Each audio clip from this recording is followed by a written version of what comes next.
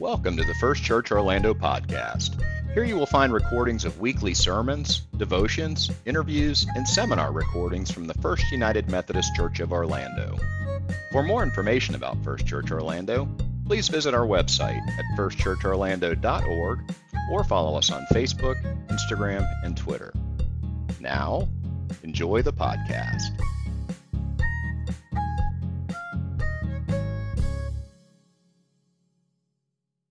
So I'm reading just a few verses from Paul's letter to the Galatians, chapter 6, verses 7 through 10.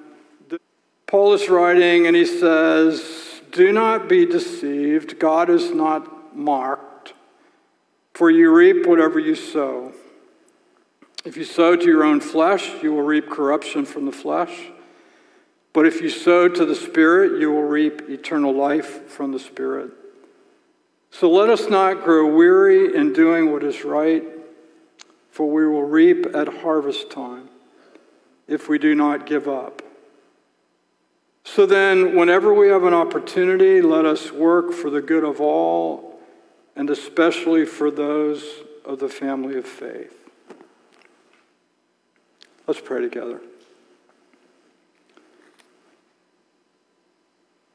Grant that the words of my mouth, that the thoughts and meditations of all of our hearts together in these moments together truly would be acceptable in your sight, O Lord, our strength and our Redeemer.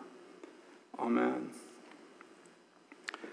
So when I hear someone make a statement about how proud they are to be an American, or how proud they are of their children or their football team or whatever it is we're likely to take pride in, I remember words I read a long time ago from Grammy Award-winning Christian artist Wayne Watson.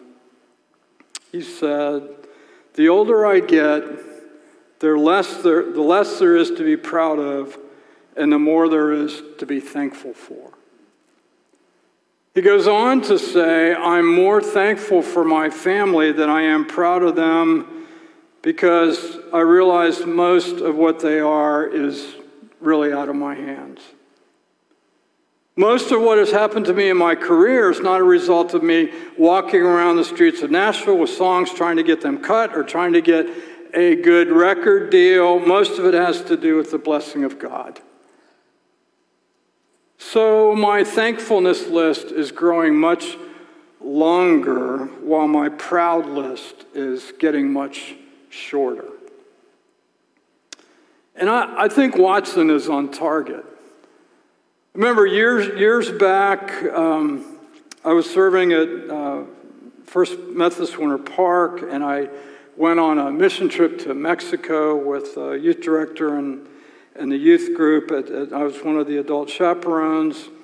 And I remember riding in a van across the border from Mexico into Southern California on the way home, and all the scenes that are on each side, and they're strikingly different on each side of the border. And when I walked through the immigration and customs section, it struck me that there was no sense of pride there for me. There was a sense of deep gratitude. It was the same when I returned from another mission trip several years later. It was a group of young adults, and our church had an ongoing mission in Kenya, and I traveled with that group there for another mission experience. And again, coming back through customs and immigration, I was happy to be home. There was no sense of pride at all involved. Rather, there was a deep sense of gratitude for the gift I have to be a citizen of this country. I mean, I was born here. It was a gift to me. I can't say being here is something I achieved, something I earned, something I did anything for. And therefore, it's not something I take pride in. I had nothing to do with it. It was a result of my birth. Jean is a gift to me in more ways than I can list, and probably more than she even knows.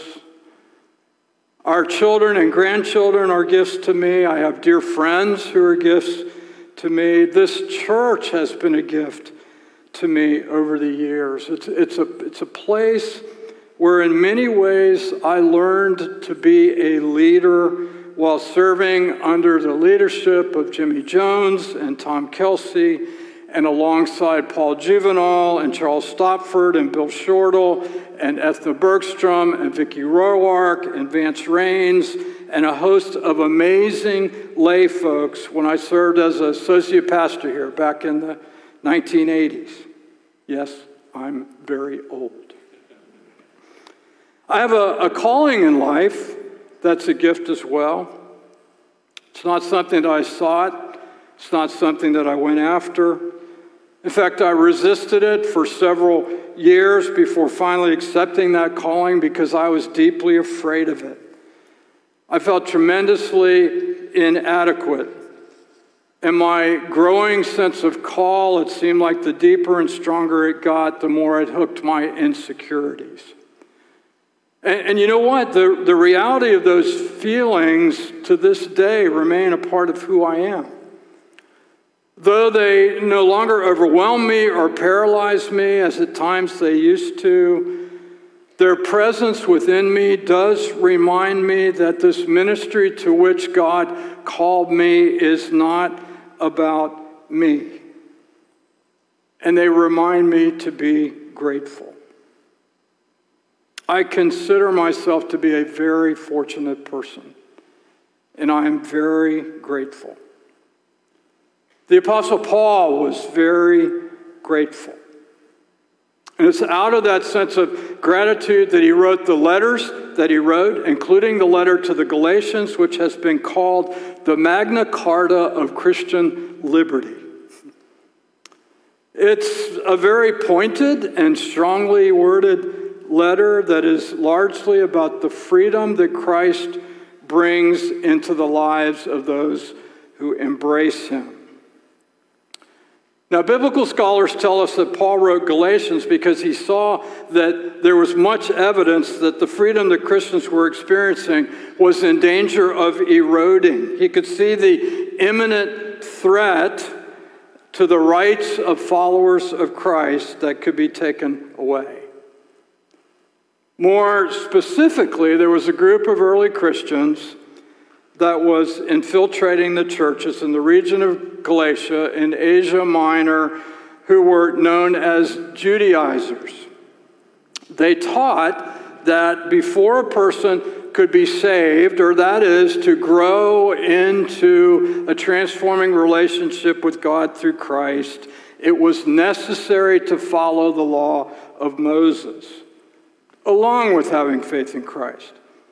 So that meant very specifically on one issue, in addition to baptism as a sign and symbol of the new believer's walk with Christ, the rite, R-I-T-E, of circumcision was also required. Just a little hint about the strongly patriarchal nature of the society in that day. This belief horrified Paul. I mean, for years he had tried desperately to live according to the law of Moses before his conversion on the road to Damascus, and contrary to bringing him freedom, trying to live according to the law brought him a sense of bondage and fear. Paul could not bear the thought that new believers would have this oppressive yoke pressed upon them. So he wrote forcefully to the church in Galatia that salvation was by faith alone, not by works, not by following laws, not by the group of humans into which you were born, not by nationality, not by ceremony, not by the cutting of human flesh, but by faith in what Christ did for us on the cross. Period. It's what God did through Christ on the cross that truly sets us free. It sets us free from our insecurities and our self-doubts. It sets us free from our low self-esteem and sense of inadequacy. It sets us free from our failures and our fears. It sets us free from our preoccupation with what others think about us.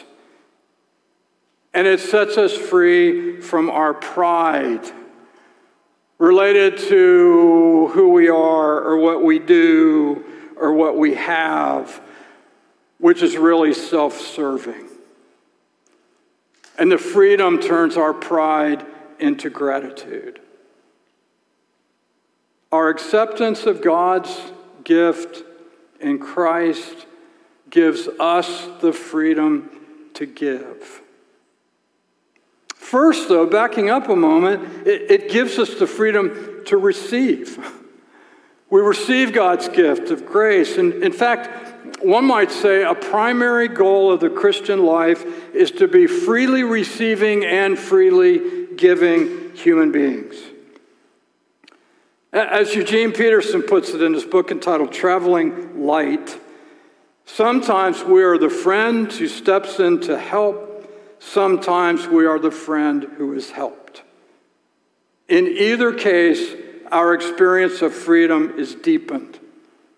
We are no longer imprisoned by our strengths. We are no longer paralyzed by our needs. We acquire instead a sense of mutuality as we help and are helped. We plunge into a reciprocity of giving and receiving. Life in Christ sets us free for grace. Grace, very simply, is giving. We live in a world of grace. We live in a world of giving. God gives. We receive God's gift. Therefore, we give. Not because it's the law, but it's because it's an act of gratitude in response to God's giving. Peterson goes on to make a couple of interesting observations. First, he says that the person who is not free through a relationship with Christ often reacts to the weakness of others by some sort of rejection of that person or condemning of that person, criticizing that person, making fun of that person, denouncing that person, acting as if someone else's weakness might be contagious or infectious, certainly not willing to extend grace to the person whose weakness, or we might substitute the word brokenness, is obvious. This reaction to someone else's brokenness might be to the person's face or behind their back. It might be directly hurtful or it might be indirectly so. Tell me, please, that I'm not the only one in the room here this morning who sometimes can be inwardly very judgmental of others. Peterson suggests that the person who does not experience freedom through a relationship with Christ often feels the need to defend him or herself from the strengths or giftedness or talents of others by rejecting them, or maybe more likely by getting defensive. And through that defensiveness, putting the other person's strengths into a different, lower level perspective, as if when we recognize and affirm someone else's strengths, that will diminish our own strengths, take away our own dignity, or diminish our own individuality. It's a reaction that may take the form of jealousy and resentment and anger, that other person's strengths are not our strengths. And they keep us from embracing and affirming the giftedness that God has placed both within the other person and within ourselves. I love what Peterson says next. I'm going to quote him exactly because I like how he says it. He says, compassionate, generous, spontaneous mutuality develops when we realize two things. One, there is no even distribution of burdens in this life. Two, there is no even distribution of strengths. The curses and the blessings of life are unevenly distributed. It's true, isn't it? Think about your life and think about the lives of people with whom you are in relationship, or maybe just people that you know a bit from afar or know of. Some have heavier loads to deal with than others. Burdens of illness, work, family, emotional trauma, economic disaster. Even in our most recent context with hurricane damage, it's a wide range of difference, isn't there? Some of these burdens of life are ones that we decide to take on willingly. Some are dumped on us. Some are part of our lives because of our own poor choices. Some come our way through illness or accident. There is no even distribution of burdens in life. And it's the same with strength. Some of us develop strong bodies and fragile emotions. For others, it's the other way around, with strong emotions and fragile bodies. Some are nurtured in amazing ways in the families into which they were born. Others are stripped of their dignity by their birth families. Some get a head start on economic stability and the accumulation of wealth through the families into which they were born, and others start out below zero when it comes to economic stability and possibilities for the future. Some folks are exceptionally intelligent. Others have minds that are barely adequate to enable them to function. As with burdens, there is no equal distribution of strengths. Peterson asserts that once we understand that reality of life, then we can stop arrogantly separating ourselves from others whom we perceive to be weak, and we can quit withdrawing in self-pity when we find ourselves to be weak. When we come up against someone whose strengths may not only be different from ours, but perhaps to be seen as more numerous and more highly recognized and rewarded. The Christian, now I'm all for church membership. I want to be clear. Sometimes it goes beyond being a church member. I'm talking about the person who really and truly has embraced the grace that God extended to our Lord and Savior Jesus Christ, has incorporated that into their lives, and is seeking to be transformed by that day by day with intentionality. That person becomes free, truly free, to share with others in life both weakness and strength, both burdens and abilities. The strong minister to the weak, and the weak minister to the strong. The one who teaches is assumed to be the expert. The one who is self-sufficient and conveying the subject at hand. But the teacher is also in need. If we experience the freedom offered through Christ, as we acquire good things in our lives, we don't see that as a way to become more and more self-sufficient. We don't build larger storehouses in which to preserve our riches with pride. Rather, with grateful hearts, we find outlets for sharing our blessings, for helping, for serving, for giving. Even in our inadequacies, even in our weakness, we are free to give. But as followers of Christ, we are never free not to give. Not giving keeps us from being free. Not giving puts us in a prison. Not giving reduces the scope of our living in terms of what life is intended to be. Not giving causes us to descend into what a psychologist might call the narcissistic obsession with self. Not giving really, truly, literally keeps us from living a life that reflects the gift of God's grace through Jesus Christ.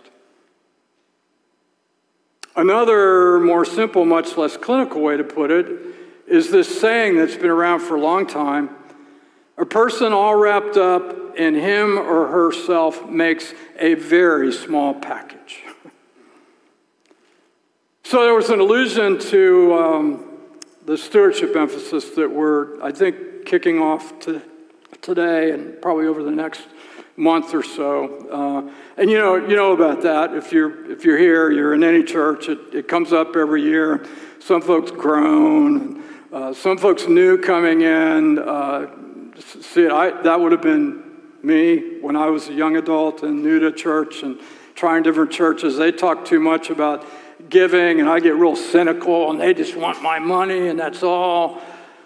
Others see it as an opportunity. As an opportunity just to give and not to be pressured, but to be responding out of gratitude to what has come into our lives.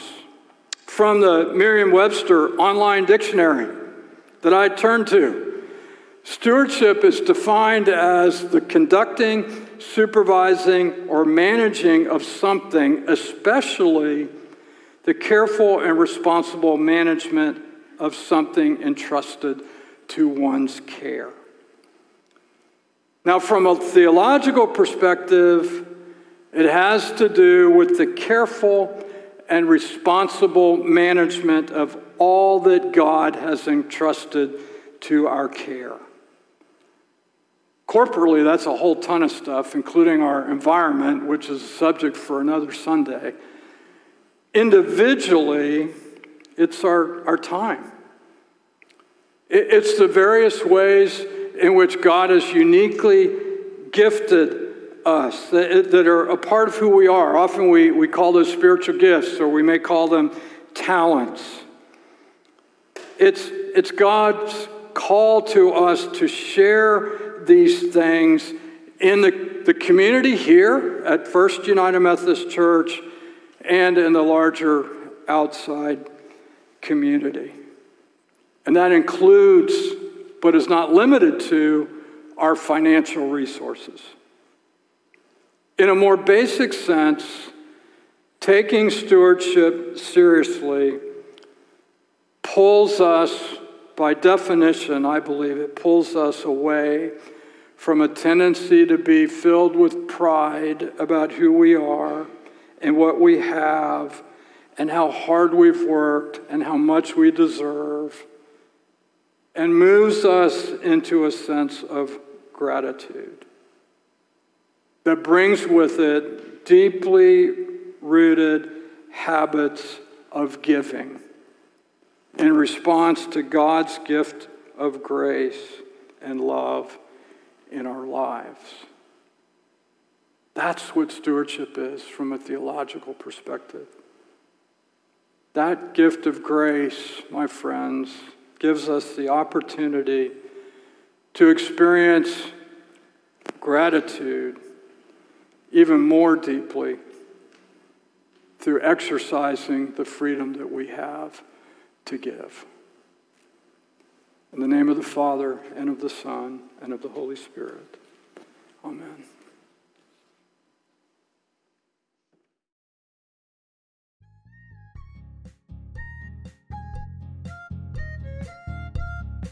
We hope you enjoyed the podcast and that you will listen again in the future. If you enjoyed today's message, we hope you'll subscribe to our podcast on your favorite platform and share it with others on social media. For more information about First Church Orlando, please visit our website at firstchurchorlando.org or follow us on Facebook, Instagram, and Twitter. If this podcast is a valuable resource to you, We invite you to give to this ministry by making a financial contribution at firstchurchorlando.org/give. Now, may the Lord bless you and keep you. May the Lord make his face to shine upon you and be gracious unto you. May the Lord lift up his countenance upon you and give you peace.